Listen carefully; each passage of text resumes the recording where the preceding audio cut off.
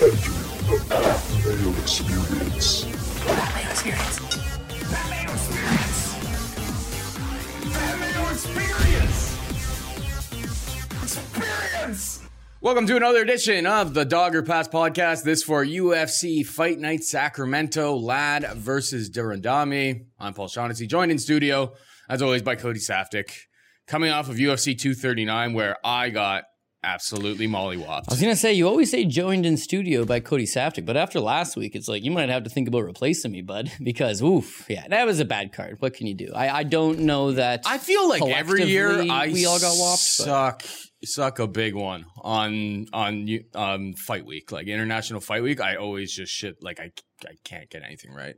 It's just the fights that matter. Like I remember Eddie Alvarez versus, that was like on the Friday night card, but it was on the Ultimate Fighter finale. I remember Eddie Alvarez versus RDA got absolutely torched on that one. We saw that one coming. And yeah, there's a long history of me being very, very sad after American Independence Day weekend. Had two of those three guys sitting cage side deem that Thiago Santos had somehow won that fight. That would be the cherry on top of how could anybody have profited from this. I mean, we told people to fade Jones on DraftKings, who only scored 59 points. That worked. But Amanda Nunes crushed Holly Holm with a head kick, so that exactly didn't work out. Luke Rockhold, we knew he was chinny, and he lived up to that. He continued to be chinny at 205. And Ben Askren, I won't make any excuses there. Shit happens. This is a fist fight, or apparently a knee to the head fight. And yeah, no, let's move on. That's all you can do in this game. There's basically a card every weekend, so you can't dwell too much. Take your lumps, move on to the next one. UFC Sacramento, obviously. Here, before we get to any of that,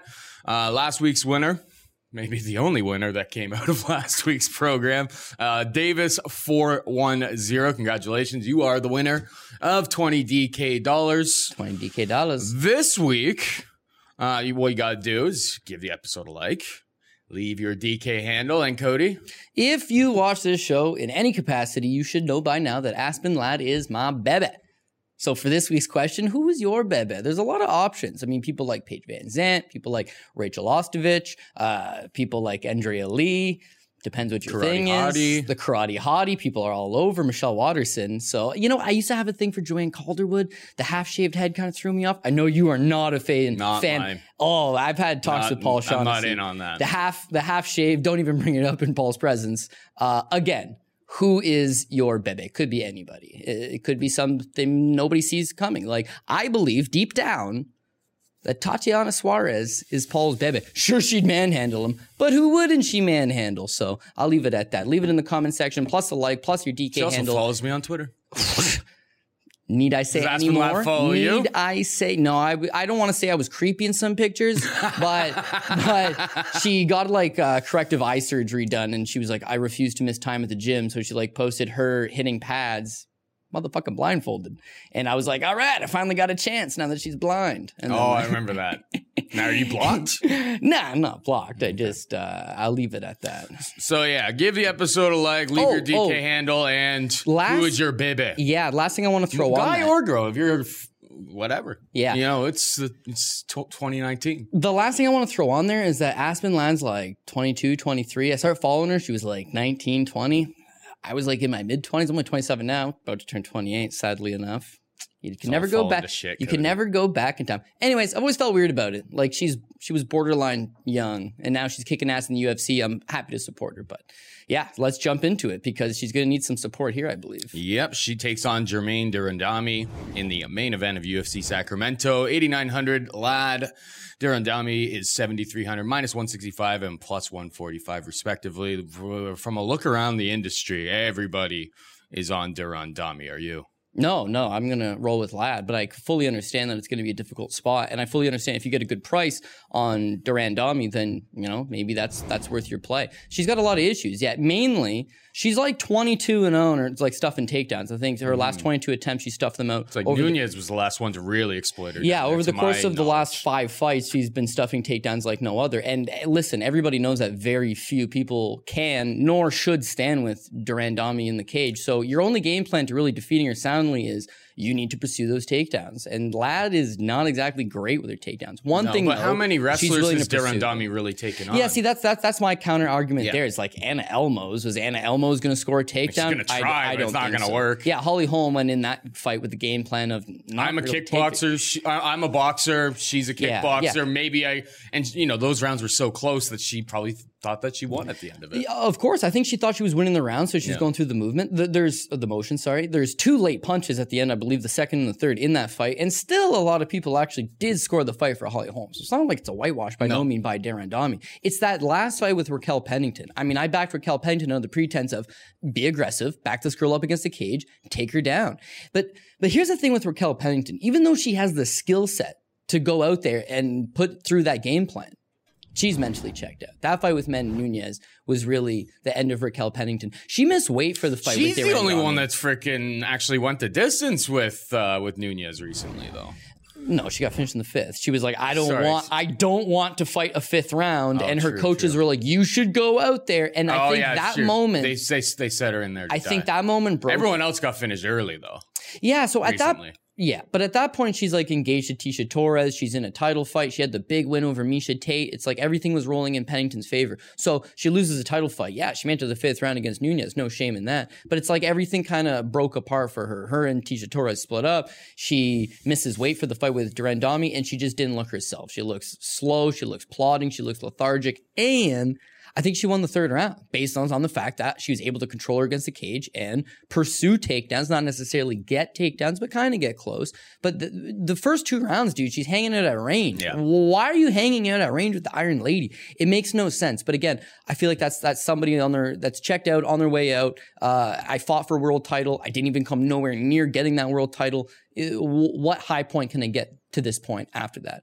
Whereas Aspen Ladd couldn't be any further from that. She's the young prospect, the young up-and-comer coming up. She did not look good against Sinhara Eubanks her last time out. Struggled with the takedowns, got 3 of them. Struggled with the takedowns. Striking, holy shit, dude. She doesn't move her head, and she kind of stands straight up when she exchanges punches. She leaves her head right there. The other thing that's extremely worrisome is that Eubanks gets to a point where she like only has really 1 punch. It's just like an overhand right. She just like thunks a big right hand, and that is it. And still, Aspen Ladd cannot make any adjustments, just gets hit. So if she tries to stand in front of Randamie, she's going to lose the exchanges. Yeah. What people are figuring, and that's why I think there's a lot of love coming in for Randamie, is that, yeah, listen, she's made a lot of strides in the takedown defense. Aspen Ladd, not exactly a great wrestler. Aspen Ladd can't really strike with her. So what's this going to be? She's fought the better competition as well. I just feel like Aspen Ladd at the end of the day is strong enough to get her up against the cage. And here's the thing, Ladd doesn't necessarily need the takedown. She's more than willing to just hold you up against the cage. She was doing that against Eubanks. Eubanks is a black belt, is actually a world champion jiu-jitsu practitioner. So the ground game leaps and bounds better than Randamie. If she gets Randamie down to the ground, for whatever reason, let's call it a catch kick. Let's call it one singular takedown. Let's call it any of that. Her ground and pound is by far her best thing. She is relentless. Not huge on the power, but just volume. Sounds like a women's tennis match. And it sounds like she's playing herself in said women's tennis match. There's a lot of grunting going on, man. And she just, can score. I think Tanya Evinger dealt with it. Lena Landsberg dealt with it. Those are big, strong girls. Lena's not exactly the greatest grappler. Evinger's supposed to be a good grappler. But all I'm saying is once Aspen Ladd gets on top of you, it's finito. She just needs to get on top of Randamie. It looks like Randamie's a mush play. A lot of people are looking for a reason to fade my Bebe, and I wasn't going to say the M word. But yeah, I don't think dude, everybody's on her. Everybody's on her, and she's plus 145. Let me ask you this, Paul. The odds seem to everybody's on her, and the line is moving towards Aspen Ladd. Yeah. So I don't, you know what that is? That's sharp money coming in. It's for reverse line movement. Yeah. So when I hear people break down the fights, they say, you know what? If Ladd can't get the takedown, she's going to have to strike with her, and we all know she's going to lose the striking match. I concur with that. If she has to strike with her, she'll probably lose the striking match. But my counter argument to that is she doesn't need the takedown. She just needs to get her up against the cage. From there, she'll hold her there. She'll try to grind away. If she does get a takedown, oh, baby. If not, rinse and repeat. She's young. She can go for days. Randamie's 35. She's known for slowing down. I can see Ladd getting the win. All right, so all of this basically adds up to, a lot of cage work, a lot of holding up against the cage. DK, don't play it. You don't have to play this main event. Maybe, she could take her down dog or pass on DK, but I'm probably just going to skip the main event. Get ready to enter the ring. DraftKings and Showtime Boxing have partnered to bring you closer to the action than ever before. Introducing the Showtime Boxing Pick'em game. For every 2019 Showtime boxing event, you can come out swinging. Each fight card is the opportunity to duke it out for your share of $5,000 and a Showtime boxing swag bag.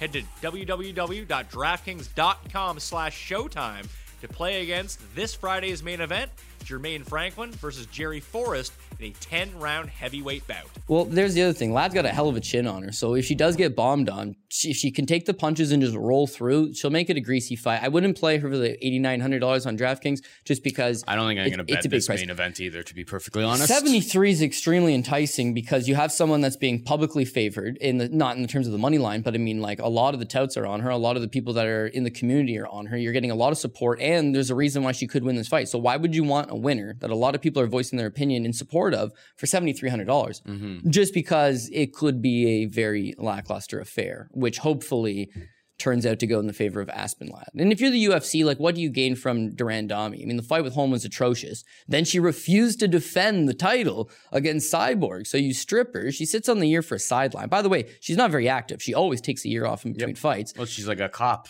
And then she fights Raquel Pennington. She's a part-time fighter, really. Yeah, she's a part-time fighter. She's 35 years old. And listen, her best days are actually her kickboxing career. The Iron Lady, something like 39-0, like a hell of a kick. She kicked the fuck out of a man one time, right? And I'm not saying that in a surprise sense. I just mean, like, she was willing to do it on national television because she's an extreme badass. But again, when you start having a second career, and this is MMA, that young up-and-coming line that's always improving, that's always making... Like, I expect to see a better version of Ladd in this next fight, and I expect to see a better version of her in the next fight. And let's say this girl plateaus at 27. She's still got years of experience to be gained. Is she too green right now? I don't want to see her headline a card. I really don't. I love seeing her, but I don't want to see her headline a card in a 5-round fight.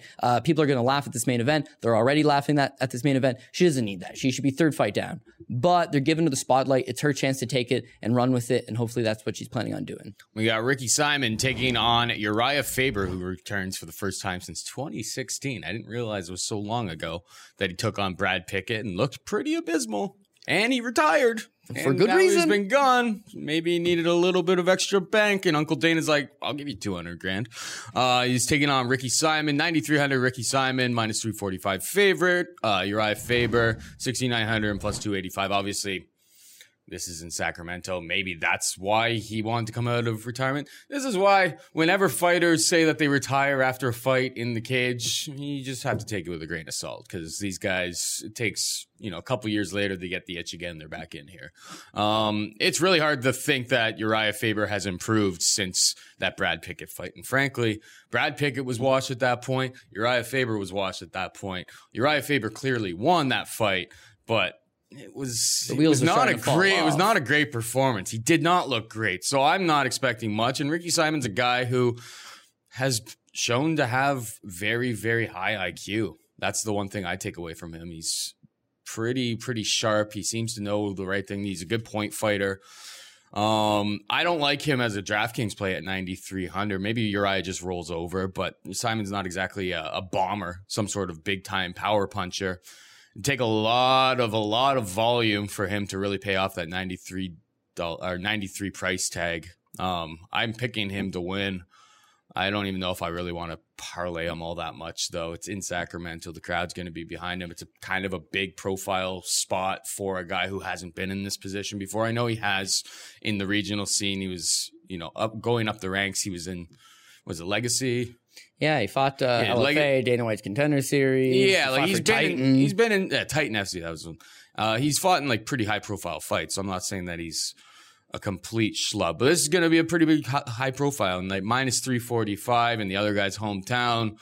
It's an easy stay away from me, but pick is Simon. What about you? Yeah, listen, 345 on Ricky Simon against anybody, I'm not a huge fan of. I mean, there's a good spot to fade this guy. I think he's young. I think he's developing. I think the skill's there, but like, he's got a couple split decisions on his record recently that he didn't look overly great in. His fight with Grugashvili, he is literally 1 second away from losing said fight. The fight with Ronnie, yeah, you're right. He fought a good game plan. You see the progress. 26 years old. You see the wrestling. You see the striking. You see everything kind of develop. He is in many ways what Uriah Faber has been molding in his gym the last 10, 15 years. He's a short, stout, stocky wrestler, big overhand right, a couple decent punches standing, good cardio, young, aggressive, coming up the ranks. And Faber left this sport for a reason. He realized that those guys are the future. The last time around, Uriah Faber says, you know what? I want one more rodeo. I want one more. And they do him a great favor here. We're going to give you Brad Pickett, a guy that's also on his way out. It's a retirement fight probably for the both of you guys, realistically, even though Pickett refused to retire afterwards. And he's becomes one of the very few people that retires coming off a win. Like, how awesome is that? You get the victory. You're able to put your gloves down and say, you know what? But the problem with coming off a win and retiring is that you stay up at night and you think, fuck, man, I can still fight those guys. I won the last fight. Oh, I can still. When you get flash KO'd or when you're just like the beating gets put on you, you say, yeah, I'm not interested in having that happen again. So I don't know that the conversation, it might have been Uriah Faber saying, hey, I want back in. 200 grand, 200 grand. I got the itch. I'm coming off a win. I want in. I get more so the impression that the UFC was like, oh my God, we're in Sacramento and we have nothing on this card. Our main event is Aspen Ladd versus Jermaine Randamie. And that's something I forgot to mention. Aspen Ladd's not from Sacramento, but she's like a 20-minute drive outside of Sacramento and trains in Sacramento. So if this fight ends up being a greasy main event that goes 5, they're going to give it to her. I think so. But back to Faber, can he force that same greasy type fight? I don't think so. Again, I'd be looking to fade Simon depending on who the opponent is if he was 345 against him. But with Uriah Faber, it's like the service that we gave you against Brad Pickett, that's gone, dude. You want to come back, you're coming back right into the mix. He didn't look great 2.5 years ago. How could we possibly think that he's going to look now? Yeah, and there's a difference between being like, oh, you know what? That's a long layoff. And Juliana Pena, who we're going to talk about. 23, that type of time. Juliana Pena, we'll get to her ring rust, but it's like I think everybody deals with ring rust in their own ways, but I think he'll be dealing with ring rust and a regressed skill set. Listen, he's like a nearly 40-year-old bantamweight. He is 40. And is he 40 already? Yeah, I'm pretty sure he's 40 years old. And also when you think about it, it's like, well, what was he best at like back in the day? And I mean like in the WEC days or like in the UFC when he was rolling. It's like, oh, dude, the guy's a great wrestler. His wrestling is not wrestling in the UFC standard anymore. No. He cannot take these guys down. Maybe Brad Pickett. The rest of these guys he can't take down. Well, he's got that big uppercut, that big right hand. It's been snuffed out. It worked for a little bit. Chad Mendez was using it. He just retired as well, by the way. Uriah Faber is using it. Those stocky guys were using it, but it gets figured out. And eventually it's just he himself got really stagnant. His last couple fights, he gets just completely torched. The fight with Jimmy Rivera, it's like, it really goes to show like leg kicks. He couldn't even deal with leg kicks. Wrestling's not a factor anymore. The punching power, like when has he ever really rocked a guy? Michael McDonald, right? And then he gets a submission off of that. But like that sneaky alpha male guillotine, do those guys even get that anymore? No. So what I'm getting at is you got a card here where you got Josh Emmett, he's an alpha male guy. You got Darren Elkins as an alpha male guy. You got alpha male guys on it. Why not put the team leader? But the team leader is being fed to the wolves here in that young, hungry line. So you're saying pass. I'm going to say Ricky Simon by decision. I got to get better value on that. And as far as the DraftKings goes, I'd love to fade Faber and take the other guy, but $9,300, like Faber's still durable and Faber kind of matches up with this guy. Same skill set, just less. He's got to do a lot of work to score that. Yeah. Listen, is he going to score 10 takedowns on Faber? No, he's not going to. In fact, he might score a couple and there's going to be some cage control and there's going to be a lot of what you're seeing too. My last thing here is that with guys like Uriah Faber, right? What did we just see this past weekend with Gilbert Melendez versus Arnold Allen? Arnold Allen's not even really the shit. He's a young prospect who's developing. That's not even a top 15 guy, but Gil's been away for a couple of years. Games passed him by. Gil used to be a good wrestler and Gil used to have some wild striking and force the action. Gil looked BJ Penn washed. He looked BJ Penn washed. And then we look at some of the other guys in recent memory that have come back and have taken on these tough tasks. And it's happening to all of them almost, right? Maybe a Nogueira can go out and get a win over Sam Alvey, but then in his very next fight, you see the guy that's going to show up on most nights. Mm-hmm. So it's a crapshoot. Unless you're just a diehard Uriah Faber fan, you want money on him. I would say you're going to pass on this fight or you're going to take Ricky Simon. And because the price is not all that attractive, I would take it by decision, pass on the DraftKings side of it. Mursad Bektic takes on Josh Emmett. Mursad Bektic is 8,800 minus 165 favorite. Emmett is 7,400 and plus 145. What you take here? Yeah, you know what? I used to consider myself a good talent scout. You know, you watch regional MMA and you spot guys and you're like, this guy's going to make it to the UFC. And then it's like, dude, everybody makes it to the UFC. So it's like you're trying to spot guys. Now, you're trying to spot guys where it's like, this guy's going to be a contender, right? And then there's always those guys where you're like, this guy's going to be a world champion. And it could be a guy like Justin Scoggins. It could be a guy like Zabit Magomed-Sharipov. Or in, I think, a lot of people's cases, in my own, I thought Mursad Bektic was going to be the shit. And he's good. He's talented. It's just I don't think he'll ever reach the levels that maybe we put on him. The comeback against Darren Elkins aside, it's that I feel like he plateaued. He got a lot of injuries. He was at American Top Team, and he was like one of the they said this is the most talented guy in the gym. Yeah. American Top Team.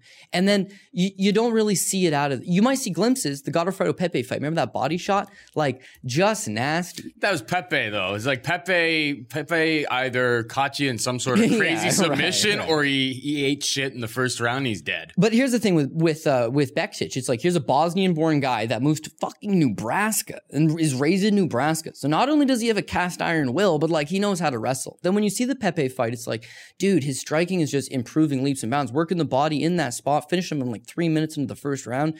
He's putting it all together. There's little spots of, does he burn himself out? Is his cardio great? I don't know. There's little spots of, did he make a bad decision there? Some ring IQ. The Lamas fight. He's torching Lamas on the feet, and then he continuously just switches to the takedown. I don't know. He's a work in progress still, but he's had enough time in the UFC now that it's like, you really do want to see those improvements out of him. So then he ditches out on American Top Team, and he goes to TriStar in Montreal. His last fight versus Lamas was at TriStar. I didn't think he looked good, but Lamas is a tough contender, right? He's the kind of guy that's hard to look great against for most people. So in Bektic's case, he gets a split decision, should have been unanimous, but not a great outing from him. Stays at TriStar. Wasn't hard for Josh Emmett to look good against Lamas.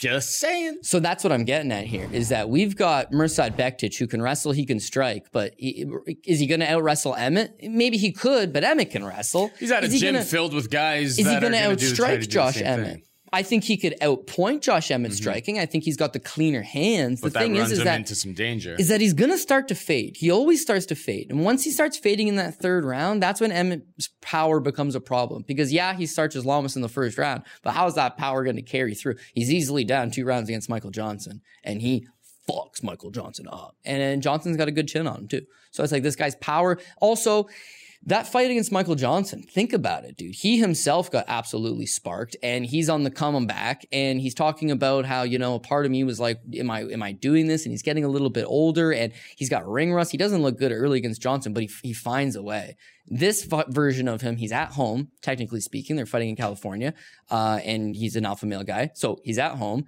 There's not less ring rust, you know, he's going to be in good shape. If he just stretches Bektic out and he can spark him late, you got dog money on him, $7,400. I mean, if you're talking about a guy that's good savings on DraftKings, that could get a finish, that could get the win, matches up very good in the spot. It's Josh and has massive ceiling here with the heaters that he's capable of throwing. He can knock them the fuck out. Also, if you just want to throw in like little X factors that probably don't mean a whole lot, he's a great trading partner of Darren Elkins, and the game plan is stretch this motherfucker out and take him out in the third round. So it becomes a problem. Also, TriStar's not on a good roll right now. The guys have been fading.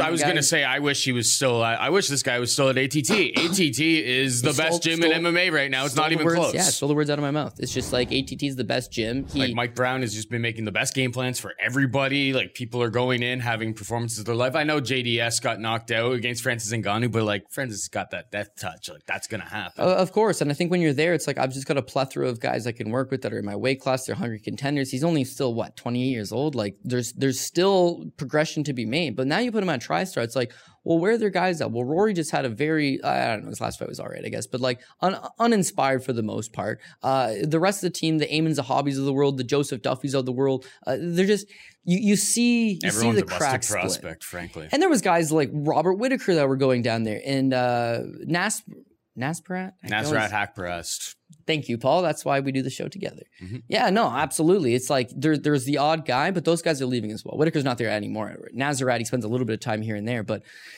you know, at the same time, it's like, yeah. Am I inspired by that? No. So I'm going to not go balls out here, and I am still going to say Mirsad Bektic does get a job. He's got the superior skill set. He's younger, better wrestler, better striker. It's going to be a decision. I do believe Bektic is kind of a decision guy. But am I worried about Josh Emmett? Oh, yeah. And if Emmett was better than 145, I think I would take the play. But like this shows people are betting Josh Emmett. They realize that he's got the skills to defeat Bektic, but I'll ride the prospect here. It's a dogger pass for me there. I wouldn't lay the sense on not a bad Mirsad Bektic. We got Carl Roberson taking on Wellington Turman. Carl Roberson, 9,100 minus 225 favorite. Wellington Turman is 7,100 and plus 185. This guy Wellington ain't too bad. he's not the worst guy I've ever seen. He's a Brazilian, somewhat of a, he's like 15-2 record. Yeah, good record. I was pretty happy, especially his last fight. So he's taking on Marcio Lioto, former Ultimate Fighter Brazil finalist. Yeah. And I think that's pretty similar stylistic matchup as Carl Roberson. Roberson's obviously a kickboxer style. The other guy likes to be a bit of a karate, but it's just like, I think it was pretty similar in terms of like what to kind of expect from this guy. And he kind of held his own, this Wellington Turman guy. I am not playing Carl Roberson minus 225. Turman really needs to grab the clinch when he does get into the clinch. He's got some decent trips and stuff. He doesn't have classic wrestling from what I have seen. But and obviously he runs into the risk of trying to break that distance, trying to get it up against the cage, trying to go for that trip, of eating elbows and other shit as he tries to go in. But that's the game that we play here. Another situation where I think the favorite is just too juiced. It's dog or pass. I may have to do a little bit more research on Turman, but I could see it being a sneaky play. What about you? Yeah, I don't necessarily disagree. I mean, as somebody who will likely take Carl Roberson, I'm going to be sweating it out. I mean, Roberson's got a lot of issues with him. Namely, once they get him on the ground, they submit him. And you're talking about Brazilians in doing so. Cesar Ferreira takes him down first round, arm triangle choke. Glover Teixeira, he almost murders Glover Teixeira with those elbows, those Travis Brown-style elbows. Glover rolls over, gets back up, takes him down, gets on top of him, arm triangle choke, same thing. When I watch Wellington Turman, a lot of his wins by submission, if he gets you on the ground, it's going to be a problem. It's going to be a problem for Roberson. It's going to be a problem for some of the lower level guys in this division. Roberson's a kickboxer. We know he's a kickboxer. So he can keep the fight standing. He's much better standing. If this fight ends up on the ground, he's going to be in a lot of trouble. Turman's wrestling's not great. You totally nailed it with he loves clinch style trips. He'll just try to get double unders on you. He'll go to the outside. He'll go to the inside. And I see when he gets double unders, he'll just lift a guy up and just shuck him. And it's very effective, especially against these taller guys, which Roberson kind of fits that mold of a taller guy. The reason I'm going to go with Roberson is that Roberson spends all of his time, Nick Cotone, MMA, the guy's in Jersey, and he's like best friends with Corey Anderson. To think that this guy's not working on his wrestling would be foolish. Turman's coming in on a week's notice. Also, he's got a ballooned up 15-2 record, and he's replacing John Phillips. So when you think about that for a second, Carl Roberson's 1-2 he's 2-2. He beat Darren Stewart in his debut. But they gave him Jack Marshman, right? And he beats Jack Marshman, loses to Glover, and then they were going to give him John Phillips. Like, dude, they like this guy. They like this guy, and they want to see him progress. He got the win on the Contender Series. I think you're overthinking that. Listen, you bring in a week's notice. Dude, they're literally just filling a freaking card here. Yeah, with a guy. It's not like, oh, we love this guy. Let's set him up against John Phillips. No, they contractually had those guys when they sent them the message. They're like, hey, are you willing to fight this guy? They're like, yes. Like, we have a main event between Aspen Ladd and Jermaine Randamie on this card. Like, yeah. Fair. Let's not be like, oh, they're really trying. I think this is just a mismatch of just like, hey, these guys need fights. Okay, fair. Right. This is a mismatch of shit. I think your narrative is a little bit nuts there. All I'm saying is calling you out. Fair. I'm glad that you're calling me out. Aspen Ladd versus Jermaine Randamie. We got one girl from California. It's a fight that has divisional standings. It's on the main card. You got Uriah Faber. He's from California. He's from Sacramento, I should say. He's a legend of the sport against the up and coming Ricky Simon. It makes sense. It's on the main card. Mirsad Bektic versus Josh Emmett, a 28-year-old prospect of Mirsad Bektic. People are high up on. Josh Emmett, again, fighting out of Sacramento. An exciting fighter. It makes they're both established. It's a good fight. It makes total sense that this is on the main card. Why the fuck would John Phillips versus Carl Roberson be on the main card? Because it was going to be a fun banger. That Roberson. Do you think they really think these things through on a lot of these cards, man? There's so much content. There's cards every single week. They're just filling slots. They need 12 fights. They need 12 fights. They don't have 12 people from Sacramento to put in every single fight, so they have to fill in some other guys. Okay, but this is I'll take Roberson. This is a much different matchup, though. He's fighting a guy that's coming in from Brazil on a week's notice that's 22 years old, Paul. He cannot strike. Marcio Lioto, you're right. He wobbles him with a left hook. Yep. That ends up getting him to the ground, and then he chokes him out with the rear naked choke. Not bad. But it's a herky-jerky left hand that lands. Also, Marcio Alexander is a guy that fought in the UFC at 170 pounds and lost his fights in the UFC and then got cut. Moves up to 185, and he takes out this guy. Roberson's going to be a different animal. You're laying minus 225 here? I know, I don't like the price, but no. I'm just not taking Wellington Turman, so we can move on from there. So you're picking to make it clear, you're picking Roberson to win, but you don't like the price. When was the last time I've said I like the price? They're all steamed by the time we do this show. Yeah. None of these prices are appealing. I'm giving you my pick. It's Carl Roberson. Cool. Let's move on. We got Marvin Vettori taking on Cesar Ferreira. Vettori is 8,600 and minus 150 favorite. Ferreira, 7,600 and plus 130. I mean, is he going to get knocked out? It's very possible. He's going to take him down and beat him, or he's not going to take him down. He's going Vettori to against Omari Akhmedov. Yeah, brutal. He made some big mistakes, which I hope he doesn't make against a guy like Cesar Ferreira. It's like he tried to basically pull guard against Akhmedov in like round 1, where he's like going for an arm bar, and it's just like, if you do that, you let Ferreira get you to the ground, like you're in for quite a bit of trouble. But like Ferreira's ability to take damage, I'm coming off of getting absolutely lambasted by betting Chinny Luke. So I'm a little bit hesitant this week, and especially with a guy like Ferreira. I think he can get in deep. I think he can potentially get the takedown. But Vettori does have a decent get-up game. Not exactly a murderous power puncher. It doesn't take much against Cesar Ferreira. I am leaning Marvin Vettori, but I don't feel great about it. What about you? Yeah, I'm going to take Marvin Vettori. Do I feel great about it? No, I also don't feel great about it. But yeah, Cesar Ferreira, listen, there was a time where it's like, okay, he can't take a punch anymore, so he switches up his game plan, just goes to the grappling. And it's effective. Taking guys down. He's a great athlete. He always shows up in great shape. He's jacked. Plows you to the ground, and he tries to submit you. And then it progresses one step further than that, where it's like he does get them to the ground, but doesn't submit them when he gets there. And then he's shot. His fight with Elias Theodorou was the big eye opener of why you should never bet this guy ever. Struggles mightily in all departments against Elias. Does get him down. Can't submit him. The fight with Ian Heinisch, again, another example of, if I struggle at all to get you down, I ain't going to stand with you. It's just the way it is. He just crumples under that pressure. I see that pressure from Marvin Vettori. Again, this kid's green. This kid probably shouldn't have been signed to the UFC when he did. Italian prospect training out of Kings MMA. Now the California guy, so maybe there's some type of rub there for him. I don't know. But he's just so young. He's making issues. The big one was I watched him live UFC 207 against Antonio Carlos Jr. First 2 rounds, what's up in the air, dude? You got to stuff some takedowns here in the third. Tired, no ability to stuff the takedown, doesn't even really try, just lets it happen. The fight with Vitor Miranda, that guy can't wrestle at all. Still only wins the decision against old man Vitor, the K1 kickboxer for Brazil. Fair. The fight with Omari Akhmedov, he loses the first 2 rounds on the basis of he's trying to grapple Akhmedov and losing, but he doesn't do anything, Paul. There's no volume. There's no urgency. There's no sense of... And then in the third round, I don't know if he realizes, fuck, I'm about to lose this fight. I got to try to finish him. Yeah, he doesn't, but he gets a 10-8. He puts it on him. That's the only reason he gets the draw. And then, curiously enough, he loses a split to Israel Adesanya. So when you look at like where have both guys gone since then, this kid's only 25. You know, where's the progression? But it's just like plagued with injuries, sitting on the sideline, not rushing back to action. Whereas Adesanya has captured the moment and captured the imagination of fight fans all over the globe. So do I still think I don't think Vettori can get to that level. Don't get me wrong. But like, should he be on the path of still getting better and still progressing and still rising up through the ranks? I don't see why not.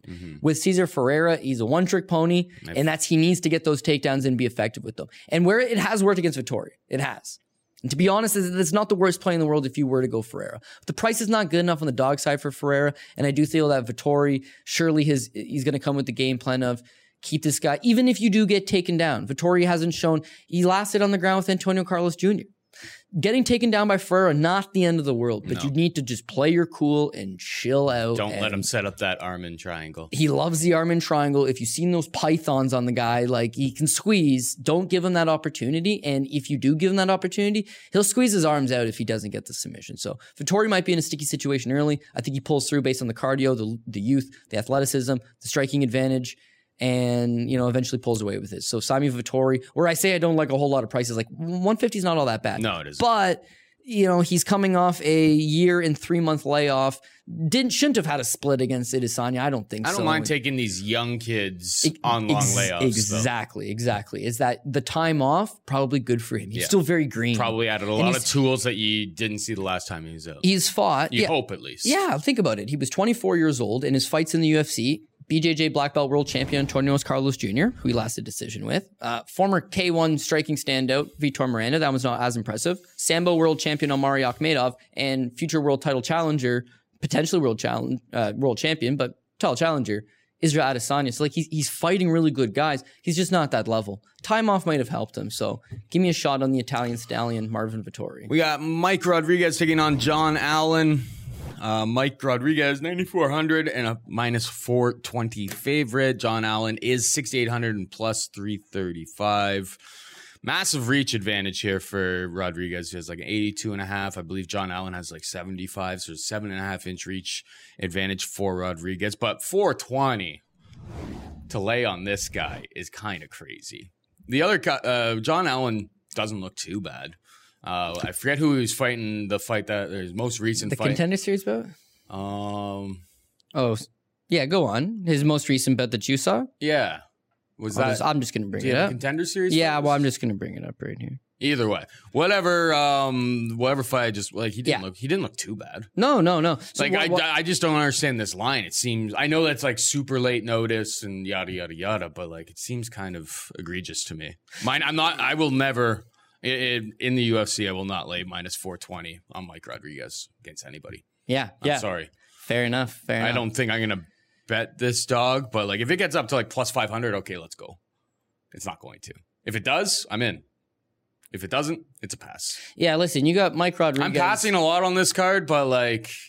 It's because you got torched on the last show. It's because I got absolutely murdered. Fuck, man, I don't want to go out there and put my hat on somebody. I'm just not going to... I don't think I'm going to bet much on this card this week. No, listen, the price is not great, again, but Mike Rodriguez, he's clearly should be the favorite. Yeah, what I noticed against John Allen is that John Allen is just a bruiser, a Brazilian bruiser. Gets in there and just slugs with you. He was on Contender Series against Vinicius Moreira, who was the guy that ended up just getting blasted by Eric Andrews. Mm-hmm. And in that fight, he is putting it on him, and then he gets taken down and ends up getting submitted with a triangle choke. So it's like he cannot grapple.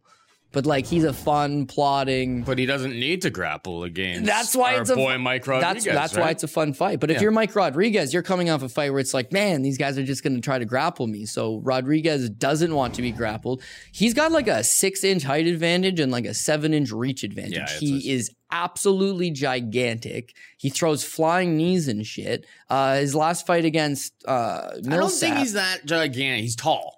Well, yeah, I mean, in proportion to his opponent. He comes in at like 203 for these weigh-ins and stuff. Like he's 6'4" with an 82.5 inch. He's probably a natural 195er.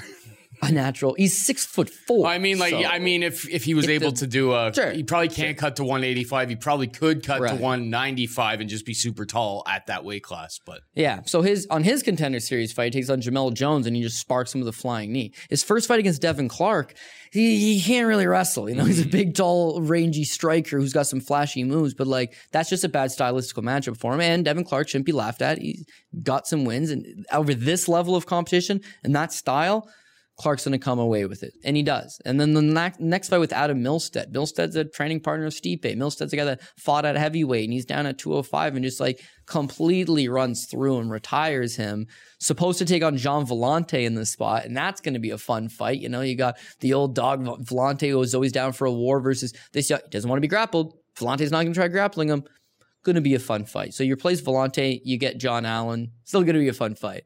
But Allen's going to have a hell of a time coming through in that reach. The other thing too is that Allen's real wild Brazilian bruiser. He's not throwing straight punches. He throws looping punches. And when you throw looping punches against a taller guy, you're going to get fucking dead smacked down the pipe by linear punches. So I think that's what is going to happen here. I think Rodriguez is going to touch him up. Rodriguez to hit him with something. Rodriguez could knock him out. But you're absolutely right. Like, why would you want to pay minus 400 on Mike Rodriguez? It's nuts. The $9,400, he's got the upside that he could get the finish. Sure. But it's not like John Allen's the biggest putts in the world. And the back end of your lineup gets affected severely by having Mike Rodriguez at that price. Yeah, but I'll admit, 6,800 on John Allen is like, I don't want it, but it is pulling me in, dog. Like, if you're playing multiple lineups, John Allen's going to be on some of those lineups, even though I do believe Mike Rodriguez's height, reach, athleticism, and the fact that he's had a full camp versus John Vellante versus a guy that's coming in from Brazil,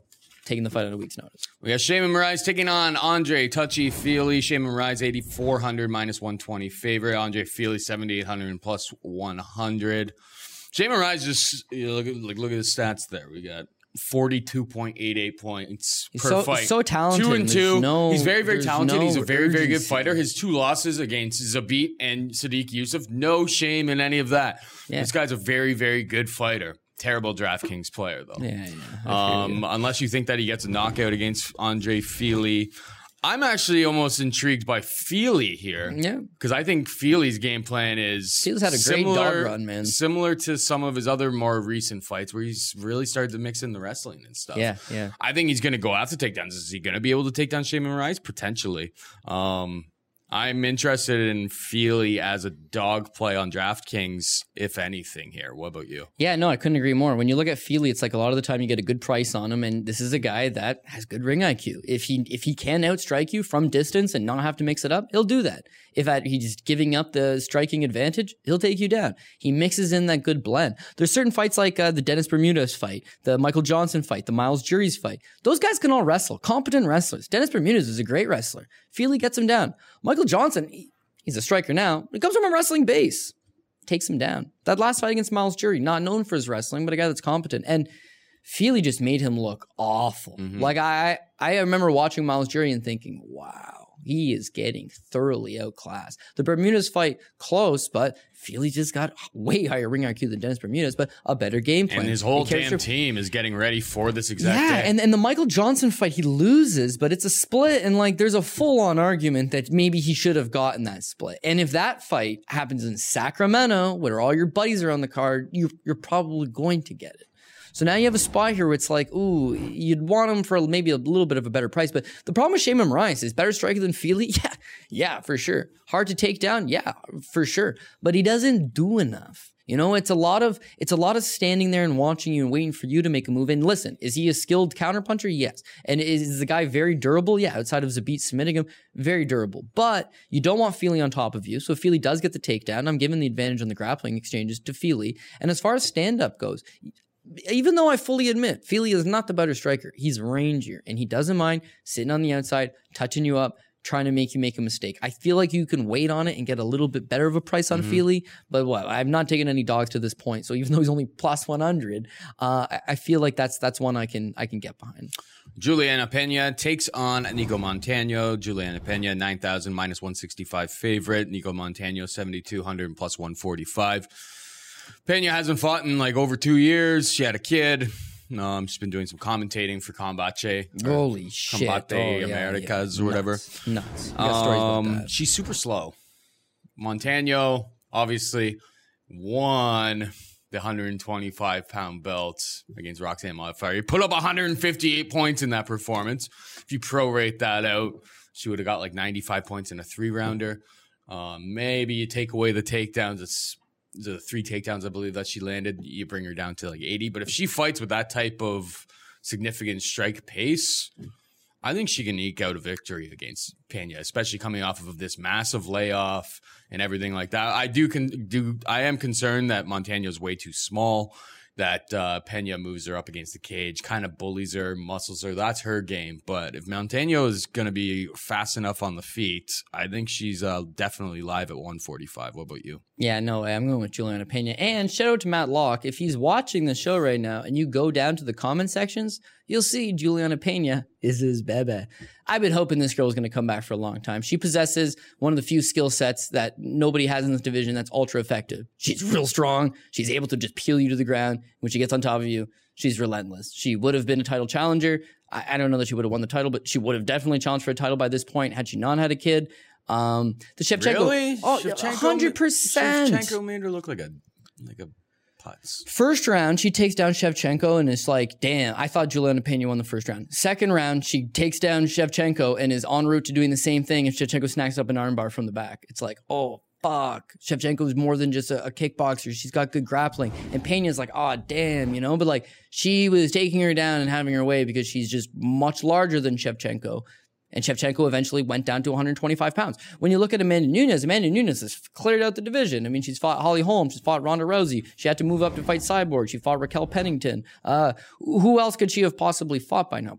But Juliana Pena was still competing over that course of time. She would have got her shot just by virtue of there not really being anybody else. I do believe she would have been a title challenger at some point. But again, I think her skill set's huge. She is not like a Tatiana Suarez wrestler, but the game plan's the same. Try to lean up on these people. I don't like her striking. I hate her footwork.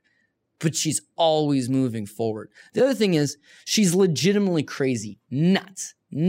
I've interviewed her on a couple of occasions. Both times, fucking nuts. She one time shattered a glass with her bare hand watching a Ronda Rousey fight because of her pure hatred for Ronda Rousey. Remember she was trying to get that fight for a long time? Then she gets arrested for beating up 2 male bouncers at a nightclub, right? They had it coming. Yeah. And meanwhile, one of her training partners is like spitting blood on a window. Like, she's batshit crazy. And then she gets knocked up. I feel so bad for the guy because she's freaking insane, okay? But I love that fire out of her, Paul. And you got a bit of a crush here. I'm scared of her. Yeah. And that is a little bit hot. Okay. But getting back to the matchup at stake, Nico Montano, 125er, right? She was able to snag up this belt, but we all knew it wasn't for real. We all knew she wasn't going to compete at that level. What was she when she come on the show? 3-2? Like, she had an abysmal professional record. 4-2 now. No experience, and at 125 pounds. Then she botches a weight cut. Doesn't ever defend her title. Has some health problems. She's not a huge 25er. Couldn't make the weight. Moves up to 135. And Pena is big, man. Mm-hmm. She's big. She's strong. Size she's got it going on. Factor here, especially because if you size will be everything. The ring rust is the question. If you think of like Chiesa versus Sanchez this last week, maybe Montano's able to survive like this. Female Mike Chiesa, by the way. Exactly. That's what I'm saying. Is that maybe Montano's able to survive down there, but there's going to be a massive strength disparity if Pena gets it to the ground. Yeah, and I just mean like the Ultimate Fighter. Right? I'm not betting Pena though. Not after 2.5 years and not coming off of having a kid. You crazy? Yeah, I know what you're saying. I just mean when you look at her last 3 fights. You hate old people. You hate old people who have babies as well. No, I don't know if I'd go that far. I'm just saying when you look at her last, she's only 29 years old. So when you say old, you're totally off there. When you look at her last 3 opponents, Jessica Ai, former world title challenger, didn't go good. Kat Zingano, former world title challenger, actually surprisingly went even worse. And Valentina Shevchenko, current world champion, 2-time world challenger at a weight class, or 1-time world challenger at 35. It was like she was fighting the best girls and she didn't look out of place. The 2 years off, yes, problem. However, 27 to 29, not the end of the world. How many girls have come back from having a kid? Yeah, surprisingly lots of them. So it's not as if she just had the kid and has been sitting on the sidelines. She had the kid a year ago. She's back in shape. Wait to see her on the scales, but I honestly don't think that's going to be an issue. How many have won a title while having a kid? How many of them have won a title after having a kid? How many UFC champions have been moms? Pretty sure it's 0. Yeah, but I mean, how many world champions have the UFC had? You can name them all on probably one hand, Paul. So no, Jessica Andrade and Rose Namajunas, Joanna Jędrzejczyk, Valentina Shevchenko, Ronda Rousey, and I rest my case. Nico Montano and Jermaine Randamie. Listen. We can also say Jermaine Randamie is a champion as well. You can pick your battles. Yeah. I'm going to go with Juliana Pena on the size that she's going to be bigger. She's going to be stronger. It? Yeah, I'm going to play it. 65 is not a bad price. 9,000. She's a decision machine. I don't like that. But she also scored a lot of takedowns, lots of ground and pound. The problem is that she could gas, and I wouldn't doubt it because the way she fights, the way she fights is like she's not leaving no energy for the swim back home. She's trying to take your head off at all times, right? Even though she's not the most technical girl going, she makes up with that with the brute force and the strength, and those are my style of plays. So I'll take Pena. I see some people going against her. That's fine. That's why I'm getting a reasonable price, I think. Ryan Hall takes on Darren Elkins, 8,300 minus 115 for Hall. Pretty much a pick 'em. 7,900 minus 105 Elkins. Interesting matchup. Extremely interesting. Most Hall fights are, but this one is just another one. Like spamming a lot of kicks because he's not worried about you taking him down. Darren, the damage, likes to take you down. But, like, is he going to want to go in that guard? Like, that's how you get in trouble. So, even, like, cage work gets dangerous against Ryan Hall, where it's just, like, if you start going up, he'll just, like, roll, like, jump down, grab an ankle, spider monkey to your back. Like, he's a super risky fight. I think Darren Elkins has more tools to pull it off. But, in terms of dynamic finishing ability, Ryan Hall, first person to, submit BJ Penn. The guy's a stud. Nothing. The guy's a stud. If he gets it to the ground, he's actively always trying to get it to the ground, or at least he doesn't have much of a wrestling game, so he's gonna flop to his back. Elkins is an old savvy veteran. I'm interested to see who you like in this one, to be perfectly honest. I'm getting, maybe it's just I like Darren Elkins, but I'm leaning towards him. But maybe I'm completely off base because Hall is dangerous, and I could see Elkins getting caught in something. Yeah, Hall is always dangerous. It doesn't matter who you are. At least he's got the X factor of literally anybody in the world. He could just flop to his back and get a leg lock. Beyond that, leg locks are not even his game, man. He's a 50-50 guard guy. When he takes your back, that's when you have a real problem. Yep. It's a little bit worrisome that he was on Artem Lobov's back for 11 minutes and could not rear naked choke him. But again, when you talk about high ring IQ, Hall's got really high, legit in-person IQ. His ring IQ, no different. He knew he couldn't take down Gray Maynard. He knew Gray Maynard's also a black belt and probably wasn't just going to sit in his guard. So he spam kicks and ran the whole time, and it wasn't aesthetically pleasing, but he got the job done, right? He does not take damage. One thing I don't really like about him is that he takes no damage in his fights. He took no damage against Lobov. He took no damage against Gray Maynard.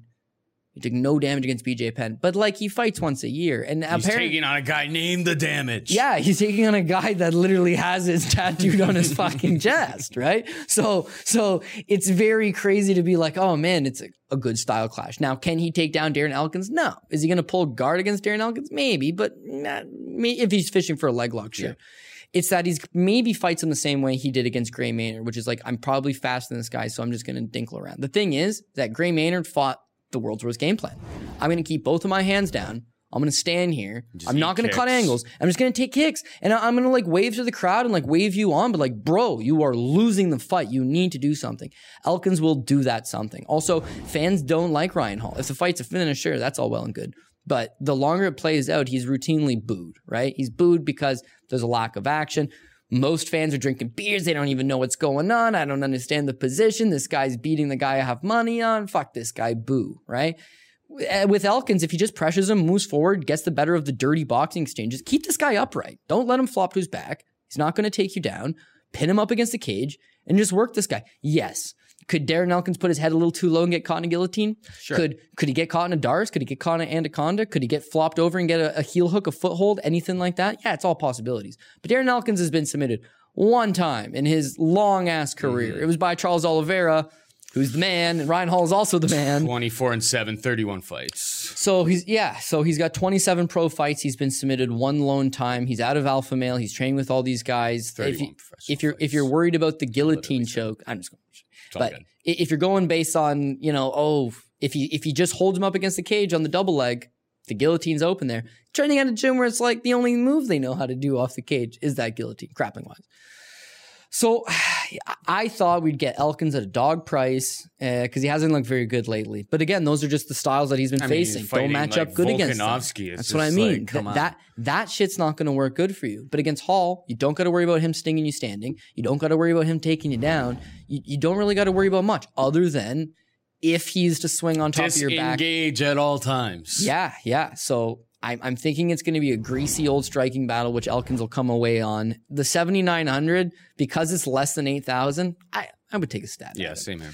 But I mean, again, this is a card I'm not huge on most of the dogs, and whereas Feely and Elkins should be dogs, they're pick'em fights, and for sure. I'm not giving you a dog play here. I'm telling you who I think is going to win the 50-50 style fight. This is the one where I think it goes towards Elkins, so I'll play him again. Hopefully, he ends up as dog money. Ping Wan Liu takes on Jonathan Martinez, 8,700 Ping Wan Liu, or Liu Ping Wan, whatever. I don't know. It's Chinese names. I don't know which goes in which order. Every website's a little bit different, so we're going to go with Ping Wan Liu. Jonathan Martinez is 7,500 and plus 120. This fight just flat out of the gate. High decision number here. It's minus 245 for this fight to go to decision. So take that into account when you are looking to construct your lineups. I haven't actually done tape on these two guys quite yet. I don't know if you have any hot takes on this one because I surely do not. Yeah, Ping Wan Liu was a good finisher prior to coming to the UFC. Since he's come to the UFC 2-0, and hasn't looked phenomenal. Hasn't looked like he's a finisher by no stretch of the imagination. Decent wrestling, able to get guys down, able to kind of control them, but he's still only 26 years old. He's going to develop. He's going to come a long way. Interesting note on him is just like his training partner and friend Song Yadong, they're two young kids out of Embo in China. Embo grooms them, gets them lots of experience, and when they get to that mid-20 range and they have the experience ready, they get sent to alpha male. So I mean, we all saw what happened to the Weasel Perez last weekend, Alejandro versus Sung Yadong. It's like, damn, this guy's making massive improvements. He's getting better, and he could potentially be at least some type of a threat to the bottom end of the division in the near future. But Liu doesn't really fight like his good old friend here. I mean, we got Song Yadong who's a Terminator on the feet. Ping-Yang Liu's not really that good standing, but he's got the advantage on the ground. If this, for whatever reason, ends up as a stand-up battle, I think I would give it to Jonathan Martinez. But Martinez's problem is that he's kind of undersized, and quite frankly, he's got no defensive grappling. If you have no defensive grappling, you're going to be in trouble here. We got the Chinese guy out of alpha male. We know what the game plan is. We know he's probably going to go look to clinch him, and we know that he's probably going to get a little bit of a pop from the crowd. Martinez won't get none of that. But if I'm Jonathan Martinez, and I can't wrestle, my first two fights in the UFC are Andre Sukumantath and Wuji Buren. Mm-hmm. Okay, I mean, perfect. I can't really wrestle. I'll strike with you. He's taken down collectively 6 times between both of them. Just like, if you're not wrestling with those guys, it ain't going to get any better. So they gave him a bit of a camp, and that's appreciated. But ultimately, we got a guy in Martinez that's 0-2 versus the Chinese prospect that's 2-0. I know you're not big into storylines, and every fight is not a storyline. But we have the one guy that's local because he's training there. He's 2-0. He's young. We're trying to get into this Asian demographic. Give him a guy that's literally one fight away from being cut. And you're thinking he's going to hammer takedowns? He's going to hammer the takedowns. Then he gets interesting at 8,700. Yeah, but the problem is the odds that are bad, so that will probably make him low owned too. He's low owned because the price is not exactly great. The 8,700 on somebody that most people, you know what? You're not the only guy that hasn't done his tape study on him. Most people just don't have the time. It's a 12-fight card, and it's a 12-fight card in a weekend that we got a Tuesday night contender series and we got a Thursday night PFL. So, and I mean, if you're really greasy, you got a Friday LFA as well. So, yeah, just like tape study goes out the window in some spots. But, I mean, Martinez's defensive grab. Listen, if this fight stays standing, he's got a shot. He really does. Mm-hmm. I just don't think Liu's going to go in with that game plan. I think he's going to do what he's been doing. And even though he didn't look great in his last time out against Martin Day, this represents that same level, that same challenge. Get the takedowns, dominate this guy in the ground. If Martinez doesn't get up and he's only getting a few takedowns, 87 is still a bad price. If Martinez is able to scramble and make this interesting and Liu's got to work a little bit, then maybe he could earn up to that 87. We got Brianna Van Buren taking on Olivia Souza. Brianna Van Buren, 8,200 minus 115. A favorite. Souza, 8,000 minus 105. Is this Brianna Van Buren some sort of world beater or something? She won an Invicta one-night tournament. Should I be excited? I don't think so. Like Souza's I can't call her my disrespected bebe, now. But like I ain't. She was a Invicta stallion. She's been my cash cow. Yeah. I've made lots of money on Livian Souza. What's up with this line then? Minus 105. Like it's a pickle. Yeah, this is what I saw it as. And if this is the case, I've been looking at this being like, why wouldn't I bet Souza? Yeah. I've been kind of, I mean, me and our friend A-Rap, we're calling it a curse. The second fight on the card the last couple of weeks. I'm getting fucking torched. We had a big one on that one. Yeah, well, see, that's going back weeks, but like the last two cards in particular, like. Who was the second fight of this last card? If you think about it, I got sparks on it. But you could go back and check. Anyways, regardless. Oh, it was Nardiev. Yeah. Like these guys are all supposed to be winning, and for whatever reason, they're not winning. I'm hoping this is the move on Souza. I'm hoping this is why we get the good price tag, right? Is that here's a girl that looks awesome in Invicta, outside of losing the title to Angela Hill, which was a split and a 5-rounder. She's looked fantastic. Ayaka Hamasaki, huge victory there. Signs to the UFC after beating Mirandin, who was 9-0. Beats Alex Chambers in a minute 20. Now everybody's going to be getting on her. She's been my cash cow, but now everyone's seeing the skills and they're going to get on her. It's that fight with Sarah Froda. Froda was on short notice, is a nobody, and gave her one hell of a go. In that third round, Souza was tired, which is surprising because she's a 5-round fighter and just unbelievably tired. She is a split. I'm not going to say she's lucky to get the split. I'm glad she got the split, but it's a close fight in that I thought she won the first 2 rounds, but she's given some serious problems. So now you think here's a girl that might be overvalued. Froda come out of left field, short nose replacement with no reputation, and she's giving her a go. Well, we got Banks. Banks is like a 6-fight winning streak. She just won an Invicta one-night tournament. She looks good. She's got good boxing. Why not take the play on her? The problem there is that Sarah Froda, I just want to make sure I get the exact number right here. Sarah Froda is 5'6" and came into that fight super overweight, missing weight by 8 fucking pounds. Yeah. Okay. She was gigantic. So Souza won the first 2 rounds and very understandably, Paul, got tired. Gassed the fuck out, right? And Froda just kept marching forward, marched her down, made her look human. Now we got Brianna Banks, who stands at 5 feet tall. Brianna Van Buren. Sorry, yeah, well, I don't want to say Banks. Is that my Brianna Banks? That's a porn star. That's my baby. I'm kidding. Brianna Van Buren, my bad. We want to see Banks get beat up. Brianna Van Buren. Oh, come on. I said wouldn't.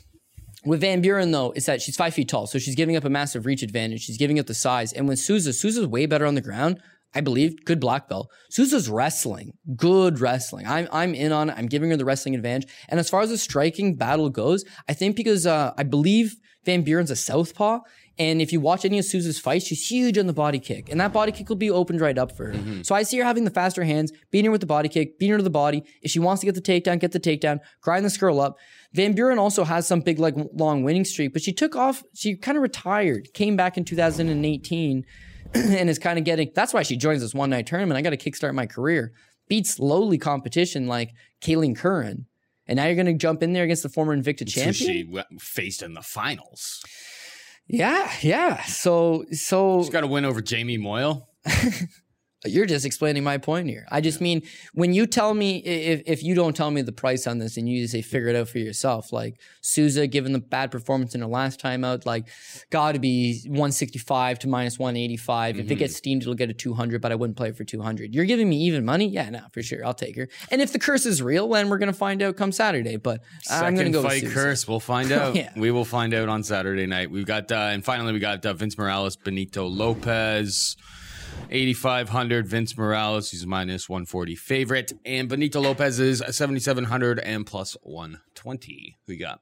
Yeah, this is the one I don't have like a great read on. And the only reason I say that is Benito Lopez just burns himself out. He goes for the finish right off the bat. Mm-hmm. So he's bang or bust. He's either going to go out there and for $7,700, he's going to do what you want him to do in a GPP. He is going to attempt to get that first round finish. If he doesn't get it, he'll attempt it in the second round, but eventually he will succumb to his own cardio. He's young. He makes glaring mistakes. He's fun to watch. He's out of alpha male, but he leaves a lot to the imagination. Vince Morales, meanwhile, just beat Amin Zahabi, and I thought it was a bum performance. But it was Amin Zahabi not doing anything, and I mean not doing anything. Amin Zahabi's a completely busted Canadian prospect at this point. So busted. So to be perfectly honest, I think Vince Morales getting that win over Amin Zahabi, it looks good, and that's what gives him favorite status, and that's what gives him 8,500. I think skill-wise, Benito Lopez is the guy. The thing is that Morales is durable enough that he could just stretch this out into the later rounds. Mm-hmm. If he stretches this to the later rounds, is Benito Lopez just going to crumple over? I don't know. But I think I'm going to roll with Benito Lopez. He's alpha male. I'm going to take him. We got Ping Yuan Liu, he's alpha male. I'm going to take him. Elkins, alpha male. I'm going to take him. Feely, alpha male. I'm going to take him. Josh Emmett, alpha male. I'm not going to take him. And Uriah, fuck no. But there's a lot of alpha male fighters on this card, and they're gonna get some good rubs. They've got some okay matchups. Again, this one I'm just going to tell you to pass, but I have hardly any dogs here. So Benito Lopez is plus 120 and is 7,700. I'll do a little more tape research, and I expect Benito Lopez to fight his ass off until he gets tired. I hope that's not the case, but remember his fight on Contenders versus Steven Peterson? It's like, this ain't no card. In the first round, Benito Lopez looks awesome. In the third round, it's like you're getting your ass kicked by Steven Peterson in the stand-up exchanges. This card is not the type of card to be like, oh, I'm going to hit a 12-leg parlay on this. No. We'll try, but I mean, throw a buck on that or whatever a small wager for you. But it's tough sledding for sure. Don't you usually do your Pogie Rub parlay? Yeah, well, Pogie Rub parlay. Not a whole lot of dogs on this card, but we're going to go with Aspen Ladd, Ricky Simon, Mirsad Bektic, Carl Roberson, Marvin Vittori, Mike Rodriguez, Andre Feely, Juliana Pena, Darren Elkins, Ping Yuan Liu, Livian Renata Souza, and Benito Lopez. In terms of plays that I actually do like, I don't mind Ladd. They're giving me it was a good price, certainly if you got on it right off the bat. Ricky Simon's not a good price. Bektic is an okay price. Vittori's a good price. Feely's a good price. Elkins is a good price. There's some price. I like Pena. Again, there'll be more research to be done, and I'll tweet it out because, again, there has to be. I'm one of those guys that's trying to research 4 cards this week, so I feel fairly confident, but there'll be more to be done. But Chris Curtis has opened up on that PFL for Thursday like a 3-1 underdog. Like, Chris Curtis, my boy, action man. He's in awesome shape right now, training full-time in Vegas. Like, could make it happen. So if I'm actually that confident about it. A lot of Russian guys fall on those cards, just saying. They all come in stock. Who is it? Can't pronounce that name. There's OV at the end. There's three Magomeds in there. There's an OV at the end. Yeah, 5-1. And the other guy, is he better? Okay, 6-1. Oh, this guy's no good? 3.5-1. You know, like it makes no sense. But Action Man gonna get his bread. He retired, though, after not getting his contract originally, right? He fucking Shawn Michaels, Sweet Chin Music's this motherfucker in the face. Brady defaults, right? And it's like, oh, yeah, how you knock? And he had a broken hand. That's why he super kicked him, and that's why he kind of took the 3rd round off. But I guess the finish and like no contract. And you want to know the interesting thing from that? Every single guy on that episode fought in the UFC, the winners and the losers, except for Chris Curtis, who was arguably the best guy out of the bunch. Yeah, but anyways, I know Chris Curtis, and I have him on social media, obviously, and he talks a lot of shit about management. So it's like they don't like him. So PFL comes and says, "We'll give you $1 million if you can win this tournament." And it's like, Action Man's got the skill set to run through this. Anyways, if he was even money, we'd be talking different here. But 3-1 plus 300. Anyways, I'll tweet it out. I'll tweet it out if I. If that's who I'm going to go out with and I have the degree of confidence. I tweeted him out last time. He was minus 220, but you remember that first PFL card of the season. Like everybody was at 8-1, 9-1. He was the only value play and he creamed the guy. Right. So I'm hoping for more out of my boy, the Action Man. That wraps it up for us. Thank you to Cody Saftik, breaking down the fights with me as always. It's our last time with Chad. Oh, shit. This is Chad's last time. Switching our show. He's moving back home. Chad, then back to his old hometown. I'm going to put Chad on the spot here. Chad, you just yell your answer over here. Who's your baby, Chad? He's got a girlfriend. Paige Van Zandt. What a stock answer. Her name's Jocelyn. Jocelyn Liebarger? Oh, Chad. Oh, no. That's his baby? No. Thanks to Chad for all of the help that he's done for us over the last 8-9 months. Been a super good dude, since like October or so. We do really, truly appreciate Chad. That's CHHADD. I actually finally nailed his Twitter account. Give him a follow on Twitter. Thank you again, Chad, for all the hard work that you have done for us here. So for Cody and Chad, I'm Paul saying goodbye and good luck. MMA experience! Experience!